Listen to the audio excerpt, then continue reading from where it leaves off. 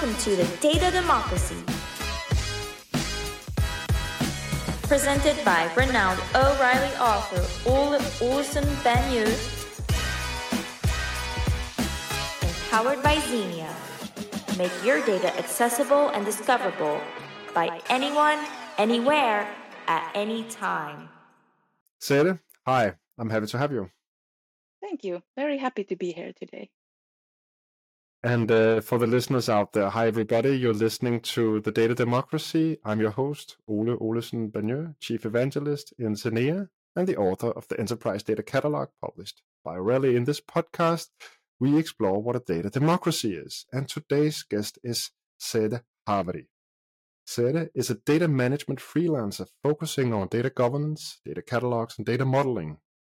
I came across Säde's profile on LinkedIn as she posted some quite qualified and in-depth views on why we keep making the same mistakes in data management and what we can do about it.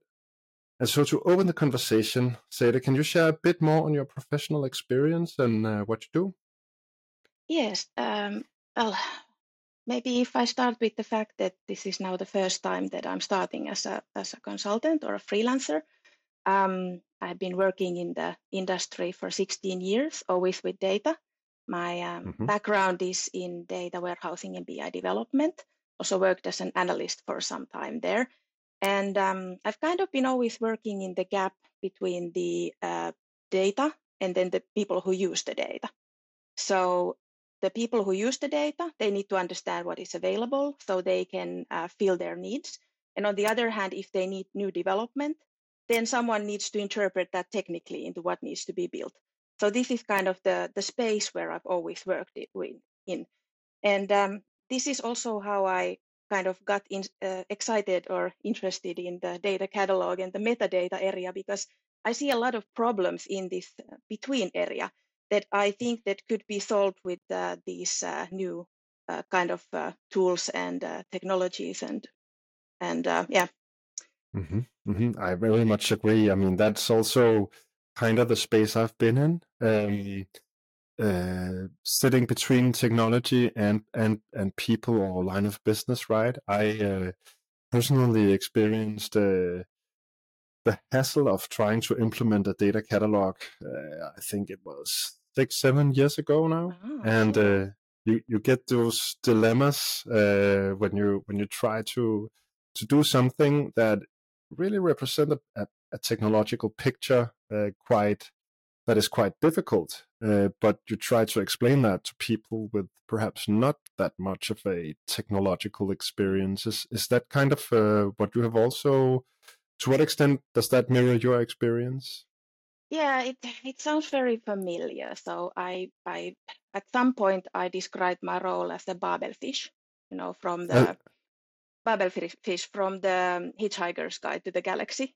It's this this fish you put in the. It's the one of the books on my reading list. I'm really ashamed about not having read yet. So can you elaborate a bit on that one? Yeah. So it's first of all great book, one of my favorites. Yeah. So the Babelfish is a tiny alien that you put in your ear, and it eats the kind of sound waves and then poops the correct language for you. So that is how it operates.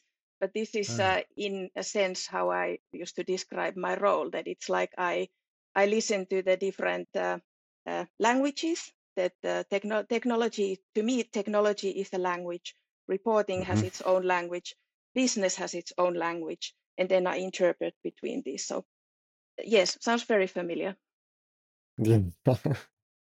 But yeah, I like that. I like that image of the Babelfish a lot. I think that's very, very correct, and I also agree on the fact of technology being a language. How would you characterize that language? Why is it difficult for business users to understand? I think there's also a lot of like misinterpretations or kind of wrong ideas about what technology is. I mean, and also maybe like this kind of preconceived ideas. For example, that technology is difficult or that coding is difficult. It's a language. If you can speak French, apparently you can't. I can't. but I can do SQL. So I should be able to learn French if I want. But so far I haven't. So far I've thought that I don't, maybe not the first thing, but I mean, it is a language, so it's not really difficult in a sense, but it's a different kind of language. And the words are expressing different things than the normal language. But I think that a lot of the difficulty is just that often we perceive technology as somehow very difficult when it's maybe just the fact that the information that we would like is not available. So it's not kind of difficult, but it's the somehow concealed. I think I very much agree in this. I don't know to what extent you mentioned prior to the recording that we're doing now. You mentioned that that you have read my book. I don't know to what extent that you sensed that perspective in my book, but I very much agree with you in technology and data being language. I think one of the problems with technologists, with people working in IT department, is that they somehow tend to neglect that it's a language, right? Yeah, and often in IT, people are usually very focused on technology. And I talk about my background is in data warehousing, so I understand data a lot through data warehouses. So the kind of idea that we put a lot of data together, we do something with it so it's more easy to use, and then we use it for reporting. So I look at it from this perspective. Of course, if someone is like a process owner and working with ERP tool, they're looking at data because they're producing it, not reusing it. They're looking at it differently. But I think that this idea that there is a language inside it, and that the language should be something that we should understand it the same way. I think that that's the problem, that we don't have shared words. This is also one of the things why I like modeling, conceptual modeling so much, is that it kind of forces this shared vocabulary to appear. I very much agree. Very much agree. So you did actually modeling when you worked in data warehousing. Yeah, or well, not exactly when with the data. With the data in the data warehouse. So when we did this with business, so and conceptual models, unfortunately, at least at the moment, don't yet very well represent what is actually built in the data warehouse. So it's more like the idea of conceptual modeling is to describe the data in the business. But I hope that this will come together through like data mesh or other interesting concepts. I think that there's something that can bring this closer. Yeah. It is quite a gap between the conceptual modelings and the physical layers of data and technology, right? Speaking of language and technology, I think it is quite obvious that when you talk about SQL having both syntax and semantics, it needs to be understood as a human language of some sort, right? And I very much agree that we need to do that. But to a certain extent, I also feel that a lot of technologists are trying to take away the human element, the cultural element of technology. Is that also something that you have seen, or is that what would your approach be to implementing data catalogs with this kind of background? I think that some of the things that I've thought a lot about, or some of the revelations I had, that I was part of choosing the data catalog for my previous company, which was the UPM. And I also lived with this choice for 3 years, building the catalog. So there the idea was that the catalog was very strongly tied to the data governance initiative. And a lot of what I see in companies is that they're trying to build the data catalog like separately without any kind of data governance framework. So they're just trying to build the tool. But it's a tool. I mean, how I formulate this is that there is like data governance and its tools, data catalog and data modeling. So I think that that to build a good functioning data catalog, well, technically it can function just fine, but if you want actually for the end users on the business side also to get value out of it, then it would be very important that it's kind of developed together with them, and that there is this idea of the framework of the governance behind, which is driving how you develop the data catalog and what you enable it in it the next. So I think that these really have to go together. So you have to involve business. You can't develop it as an IT. That's the number one way to kind of get it wrong. Very much agree. Very much agree. It goes back to like the fundamentals of domain-driven design, right? For example, as Eric Evans formulated it. Also, you mentioned data mesh. That's the revival of domain-driven design for data, right? Mm. Trying to design, trying to implement technology and model data without taking into account the subject matter expertise of the domains themselves it's a pretty dangerous approach, right? Because that is. Have you seen that? Well, I would say that what I've seen kind of before, and also before we started this initiative in my previous company, is that there is this kind of division, or that IT is very central around pipelines. So we build pipelines. These, again, I will stay in the data warehouse context. So we have source systems, we have ETLs or other accelerators that take data, do stuff to it, and then we put it in the warehouse, and then it's usable. But there can be this green noise effect, that the pipeline is working perfectly and everything is green and it's performing in a beautiful time and everything, but the end users are unhappy because the pipeline is working fine, but the content inside the pipeline, the reason why we actually built the pipeline, the data, this is not good. So there is this mismatch between like technology, like the pipeline, and the stuff that runs in the pipeline. And I think this is the thing, that we are not really focused on the stuff that runs in the pipeline. We're focused on the pipeline. That's the wrong thing. Of course, the pipeline also needs to work, but this stuff that runs in the pipeline is the actual value bit. And describing this is, to me, the purpose of the kind of catalog, so that you can understand what we are producing and what is the value and how it's produced and what you can use for this. I think that is a very, very good way of explaining this dilemma, Säde. I think the simplicity you just mentioned here, the pipeline runs, but the data inside it is not valuable. It's not something that the end users can actually use. That is a very, very precise way of describing the distinction between IT and business and what they value. Because the pipeline from a technological perspective is running, but what is inside it is not something that the end users can actually use.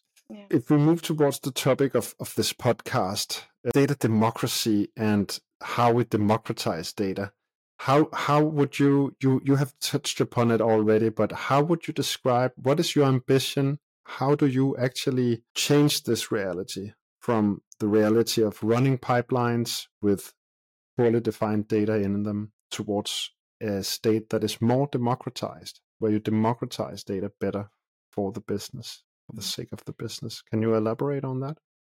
Yeah, well, I think that if we think about democracy as a term in general, then inside every democracy there is governance of some type. And idea of governance inside a democracy is that governance should represent the interest of the majority of the people. And if we involve majority of the people in data, then governance can't be an IT-led initiative. It can't live inside IT. It can't be just one team that does it. So it has to be something we do together. So both IT and business together. What I see as some of the, things that are not, why this is not happening, is that there is usually a knowledge gap inside from on the usage side, so on the business side in the people. So I said they don't really understand the language of the tech, and they can't see what data is available, or how they could use this, or if it's available for them, or if you can combine it with this. And I said the apples versus oranges famous problem, where you have three numbers of the same thing, and instead of debating what we should do in the business, we are debating which number is correct. So, but what this requires is that business actually has to claim the ownership of the data. So they have to say that we own the stuff that runs in the pipelines. You own technology. We work together. And that is like that is what I want to promote. And then for this, there are tools. I mean, I'm a tech person, so I think tools should make your life better. This is not how people view IT tools or BI tools or warehouses, but they actually are built to make your life better. So I want to see that you get business value out of the catalog, you get business value out of the models. And I want to see that the data governance initiatives are built like on the culture of that business, because you can't really you can't force these kind of things. You have to build them inside the existing processes of the company. So these are the kind of things that I want to work on and improve, because as I said, I see so much potential in the data catalog to help, but the implementations that have come out of it, they are not usually giving the value that is possible. I very much agree, and that is very much the philosophy behind this podcast and in general my initiative with data democracy. It's the fact that I think it's very simple and clear the way you put it, that IT tools should make life better, right? Yes. They should actually provide service and capabilities to people. Instead of pain. And come again? Instead of pain. Yes, and instead frustration. of pain. Yeah, exactly. And so and so that's a big paradox, that you see these implementation of technologies, also of data catalogs, that are not helping the business, but instead they are actually hurting the business. They shouldn't be hurting the business. They should be helping the business. And that is why, as I see it, we should work very, very hard on democratizing data. I think your point about data governance being for the majority of the employees is a very, very simple and good way to simply think of data governance. Many data governance functions tend, unfortunately, to do the exact opposite, right? Yeah, so there is like this huge, I've seen these like initiatives where they take a framework which comes from outside, and then they try to implement that force that into the company. But each company has a culture. When you go into a company, that's the first thing you need to learn. How do I get things done in this company?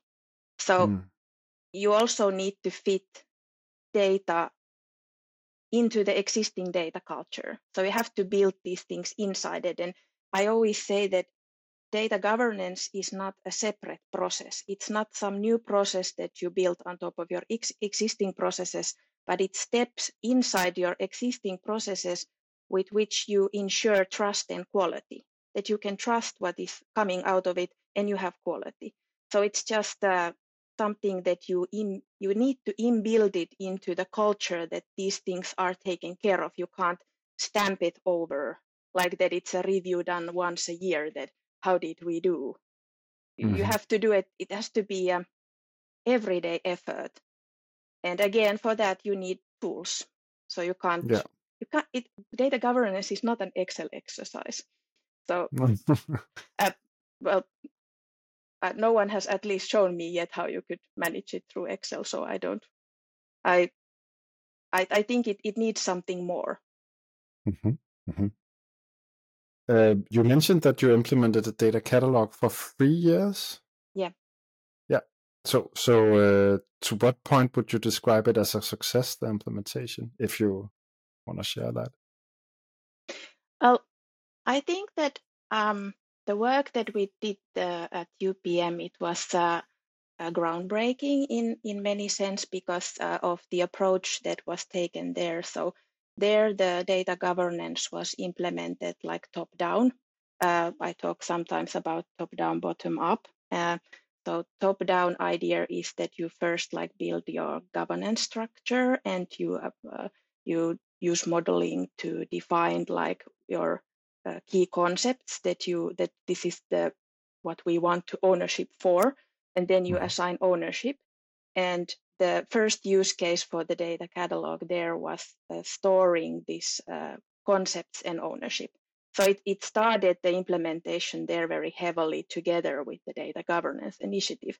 And I think that we were growing that body of knowledge. So we were kind of collecting there an enterprise level repository of data, and also knowledge about the data, how it's where it's physically implemented, so the language of the data, and also how it is used in practice. So this is then the language of reporting. So we were bringing quite a lot of metadata. So I think that I was very happy with kind of the overall how do you say framework that we developed about how things go together. But I think that maybe the thing that was lacking there was that getting the business people who had these data roles really functioning in the roles. Because you can say that someone is a data owner, but that doesn't mean that they're going to actually do the work. And if they're not doing the work, then they are not really, they are not yearning for you to implement something. So you are kind of the second in line. Yeah. And that is one of the difficulties of data democratization, of practicing a data democracy. That is that people have a hard time taking on the responsibility it actually takes. It's a blend, right, of duties and rights. If you want to democratize data, you have to play an active part, right? So I think that is very difficult. But did you have regular meetings or like reminders? Were you able to actually engage end users to take that data ownership and their responsibilities? There was trainings about it, but I think that there wasn't enough.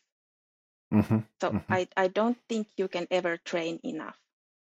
No, agreed. And also you have to understand that in a large corporation, these roles are going to change very often because people are changing between companies, inside the company. The businesses are doing organizational changes. So there is always someone who is new to this. So you would really have to have this kind of very strong like framework.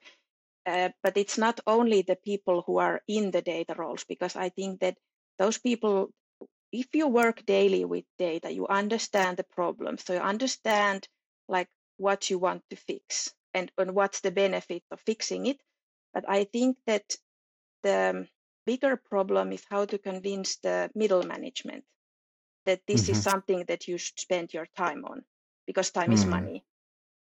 So I think that is kind of getting the buy-in from there, that putting time into describing your knowledge of the data, so your tacit knowledge, and putting it in the catalog, that will actually pay off in the future. Because you talked about that do I consider like my experience, do I consider it a success? I do. But now if you would ask me that how do I demonstrate that monetarily or with neuroscience, then that's really difficult. Because how do you value that you can now get some data faster than you got before, or you can understand it better? I mean, it can end up costing you more if you notice that the quality is not there, or you notice that, hey, this we have had this issue with this KPI for a long time now, that I can see like how this is actually calculated. This can cost you money because you have to fix it. So it's so I think that this is one of the bigger challenges, that what are the correct KPIs that you should use to show that you are actually delivering value with this kind of initiatives. Yeah. That is a big question, but of course, even a data democracy would need KPIs.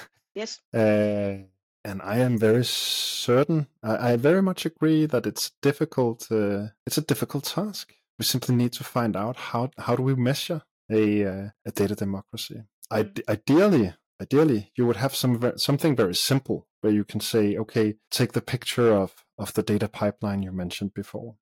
You have a running pipeline. It works from a technological perspective. But what is inside it doesn't work. The data itself, what it's transporting, is meaningless.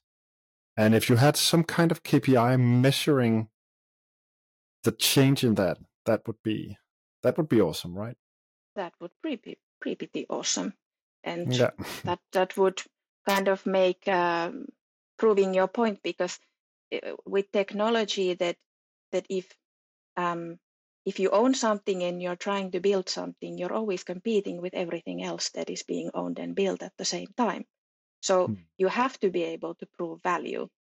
But, of course. This is, and I guess to me, how I thought that would be the easiest way to tie data initiatives and value is that if there is some kind of, if in a company there is a data strategy, these can of course be quite varying in quality, but if you can tie what you are doing into the strategy, then that would be a really good way, or build your KPIs around the strategy.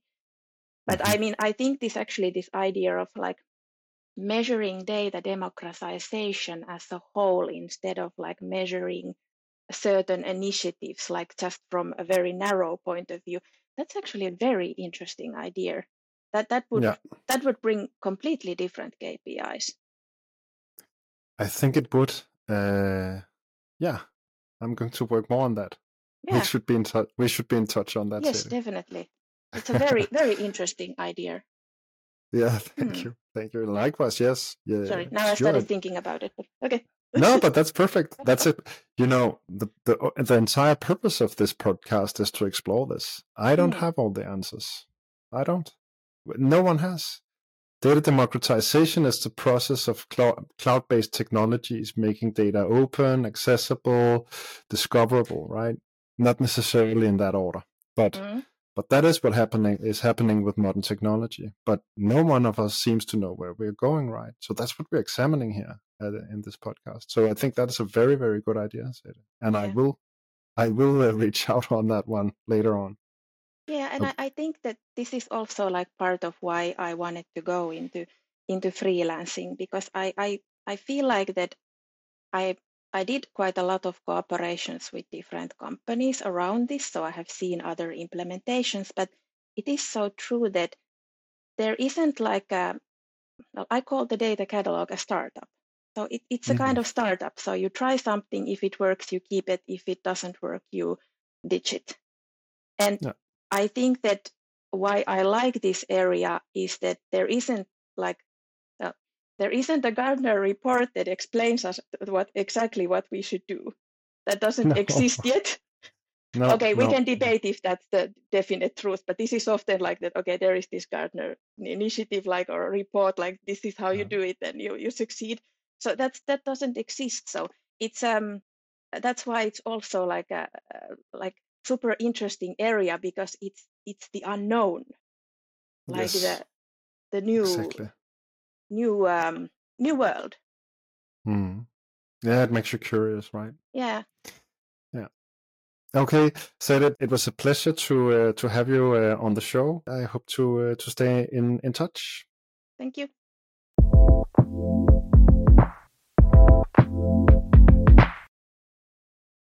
Okay, so these are the takeaways from my conversation with Säde.